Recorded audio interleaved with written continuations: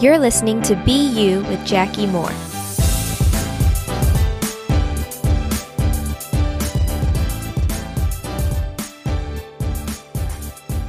Hi, welcome back to the podcast. I am so incredibly excited to be doing this again, to be starting it up. I feel like, honestly, I wish that I could see you in person and give you a hug. I have the urge to give someone a hug right now. You know that feeling whenever you have a really good relationship with someone, a really good friendship, and then you don't see them for a while, and then you see them again, and your voice goes up 3 pitches, and you're like, "Hi! Oh my gosh!" That whole thing. That is what I feel like doing right now. But I can't. Even if you were here, I couldn't hug you because my sweet husband, for my birthday, actually bought me this really cool mic stand thing.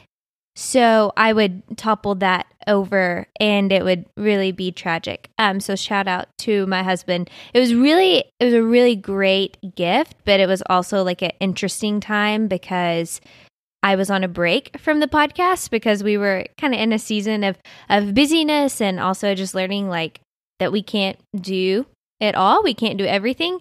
And so it was kind of sad in the moment, but it was also a really sweet reminder of God's just his sovereignty and how he knows that this is part of the plan. And that I was going to start back up, kind of use that to help me start praying again and get towards. And honestly, I will say that it is a little, I don't know if the word is, I'm nervous, if I'm a little anxious. I don't know if those are even right, but it's been difficult to start back up for one reason, because I had to stop in the first place. And I don't know if you've ever started something and you were really excited about it and then you stopped, maybe working out. I feel like that's the most common analogy is, New Year's coming up. So we all get super pumped to get healthy and work out and eat right and get our lives right. And then we do it for a little bit and then we stop. And then that lull in that time period where we've stopped, it's really hard to start back again. Because if you're going to the gym, you're seeing the same people and then you stop coming and then you go back, you have to see their faces or hear in their voice "Oh, good to see you again," right? There's just this kind of you feel judged a little bit that, yeah, I see that you took it off. How long are you going to last this time? I don't know. That's how I felt. And so I'm fighting against the thoughts of, well, why am I even starting this again? Am I really going to finish? That's kind of been a theme Brandon and I are learning is how to finish well and to fight even when it's hard. And so lots of stuff. I've been learning lots of stuff in this time that I've taken a break from the podcast. And we will for sure get to that over the course of the next few weeks. But I love Christmas so much. It is my favorite holiday, tied with Easter. I know this is super Christian-y, but I do. I love Easter and Christmas. And I feel like when it's Christmas time, I say that Christmas is my favorite. And when it gets closer to Easter, I will say that Easter is my favorite. So they're tied, but I love Christmas so much. And so I just have to, for the next few weeks, talk about Christmas and talk about the Christmas story and what God's taught me in there. And so that is kind of my plan for the next few weeks. There are all sorts of Advent books. Brandon and I got a book to do by James Merritt. It's called The 25 Days of Christmas. My pastor, or our kind of head pastor at our church, Ronnie Floyd, has a book that he's put out. I can't remember the name of it right now, but there's one that you can do there. My mom is doing a reading plan that she's been sending to me and my brother. So I strongly encourage you, if you have never kind of read something daily leading up to Christmas, I really encourage you to do that. Or just even read through the Bible, read through each account of the quote Christmas story in the Bible, and once you get through all of them, just start over if it's not Christmas yet. But so my kind of plan is to just walk through some things that I love about the Christmas story, some things that have stuck out to me. Some of this I've learned like maybe a few years ago. One of the thing I'm going to talk about today, I learned a few years ago and it still sticks with me. And then some things that I'm just recently learning. One more kind of housekeeping detail. I know if you listened before I took the break, then you know that this was a daily podcast. Brandon and I, after just praying, we don't want to, we want to learn. We don't want to just see where God is trying to teach us and show us something and then not actually change anything and go right back to what we were doing. Excuse me. So instead of doing a daily podcast, we are going to shoot for a Monday, Wednesday, Friday. So that's the goal right now, is to put out an episode every Monday, Wednesday, and Friday. We'll see if that's doable. If we do that for a couple of weeks and feel like, okay, that's maybe a little overwhelming for the season that we're in right now, then we'll adjust, go from there. But Brandon's giving me I need to get going. So I will get going. So I wanted to today talk about Mary in Luke. So in Luke chapter 1, this is one of the places where you can read the Christmas story. The first part of Luke chapter 1 talks about John the Baptist, which is really cool. And just Elizabeth and Zachariah and how John the Baptist was conceived and kind of his role and what was spoken to them about him. That's a really cool story. But what I want to focus on today is Mary. So I'm going to start in verse 28, where the angel Gabriel has come to Mary. And he says, "Greetings, favored one. The Lord is with you." But she, being Mary, was very perplexed at this statement and kept pondering what kind of situation this was. The angel said to her, "Do not be afraid, Mary, for you have found favor with God. And behold, you will conceive in your womb and bear a son, and you shall name him Jesus. He will be great, and he will be called the Son of the Most High. And the Lord God will give him the throne of his father David. And he will reign over the house of Jacob forever, and his kingdom will have no end." And I love Mary's response here. Mary says to the angel, "How can this be, since I am a virgin?" I just love we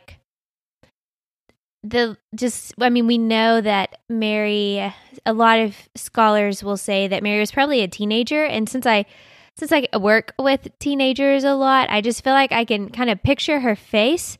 And, I might be my adult self, even though I don't feel like that much of an adult sometimes. I feel like I would maybe focus on whoa, he's going to be a king?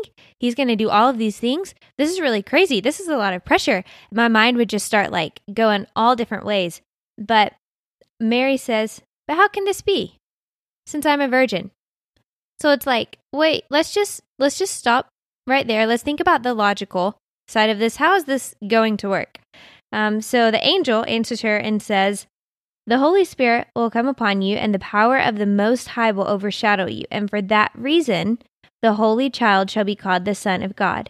And behold, even your relative Elizabeth has also conceived a son in her old age, and she who is called barren is now in her 6th month, for nothing will be impossible with God." So the angel has helped Mary understand to some degree how this is going to work, that God's going to take care of it because nothing's impossible with him. And Mary says, "Behold, the bondservant of the Lord. May it be done to me according to your word." And the angel departed from her. And there are so many things that you could pull from this text. I mean, gosh, so many. But the thing that has stood out to me and that I'm reminded of every time I think about Mary, for the past few years, I actually learned from, it's called The Hidden Meaning of Christmas by Tim Keller. I read it a few years ago during Christmas time. And he kind of alluded to this, and my mind reigned with it. The Holy Spirit reigned with it. But Mary only cared about what the Lord said and what the Lord thought of her. You see in verse 28 that the angel says, "Greetings, favored one, the Lord is with you." And then in verse 30, "Do not be afraid, Mary, for you have found favor with God." And so you see Mary desiring and knowing and internalizing here that she has found favor with God. And an example, and why I say that she's found favor with God and that she knows that and she believes it, is because if I were in her position, I would have one small question to follow what the angel said the second time. After he explained, "How will this be?" I would say, "Okay, got it. Understand how that's going to work." Second question, what are people going to say about me? What are other people going to think? Because that is something that I struggle with often. Like, how are people going to view this? How is this going to be talked about? But you see that Mary just believes that what's most important to her is that the Lord's will be done. Right? And so this is huge for me. And this was a really, honestly, like, it affected the way that I process things and the way that I think about other people's opinion. Because Mary was a teenage girl. And teenage girls can be mean. Like, real mean. Right? And so I'm just going out on a limb and thinking that there may have been a teenage girl or two in her village at that time that may or may not have given her a pretty difficult time and maybe gossiped and maybe called her some names that, I don't really want to say on my podcast. Who knows what all was going on, but Mary didn't care. And I can get so caught up in wondering, well, okay, God, I hear you say this. I know that you're wanting me to do this, but what are people going to think? What are people going to say? And so my encouragement to you is that we have to walk in obedience to the Lord no matter what people are going to say. We have to get to a place where we can say, "Lord, may it be done to me." And if I could add on to that for my personal version, and I don't care what anyone else says or thinks about that. Because when we're obedient to the Lord, then we can actually be who we were created to be.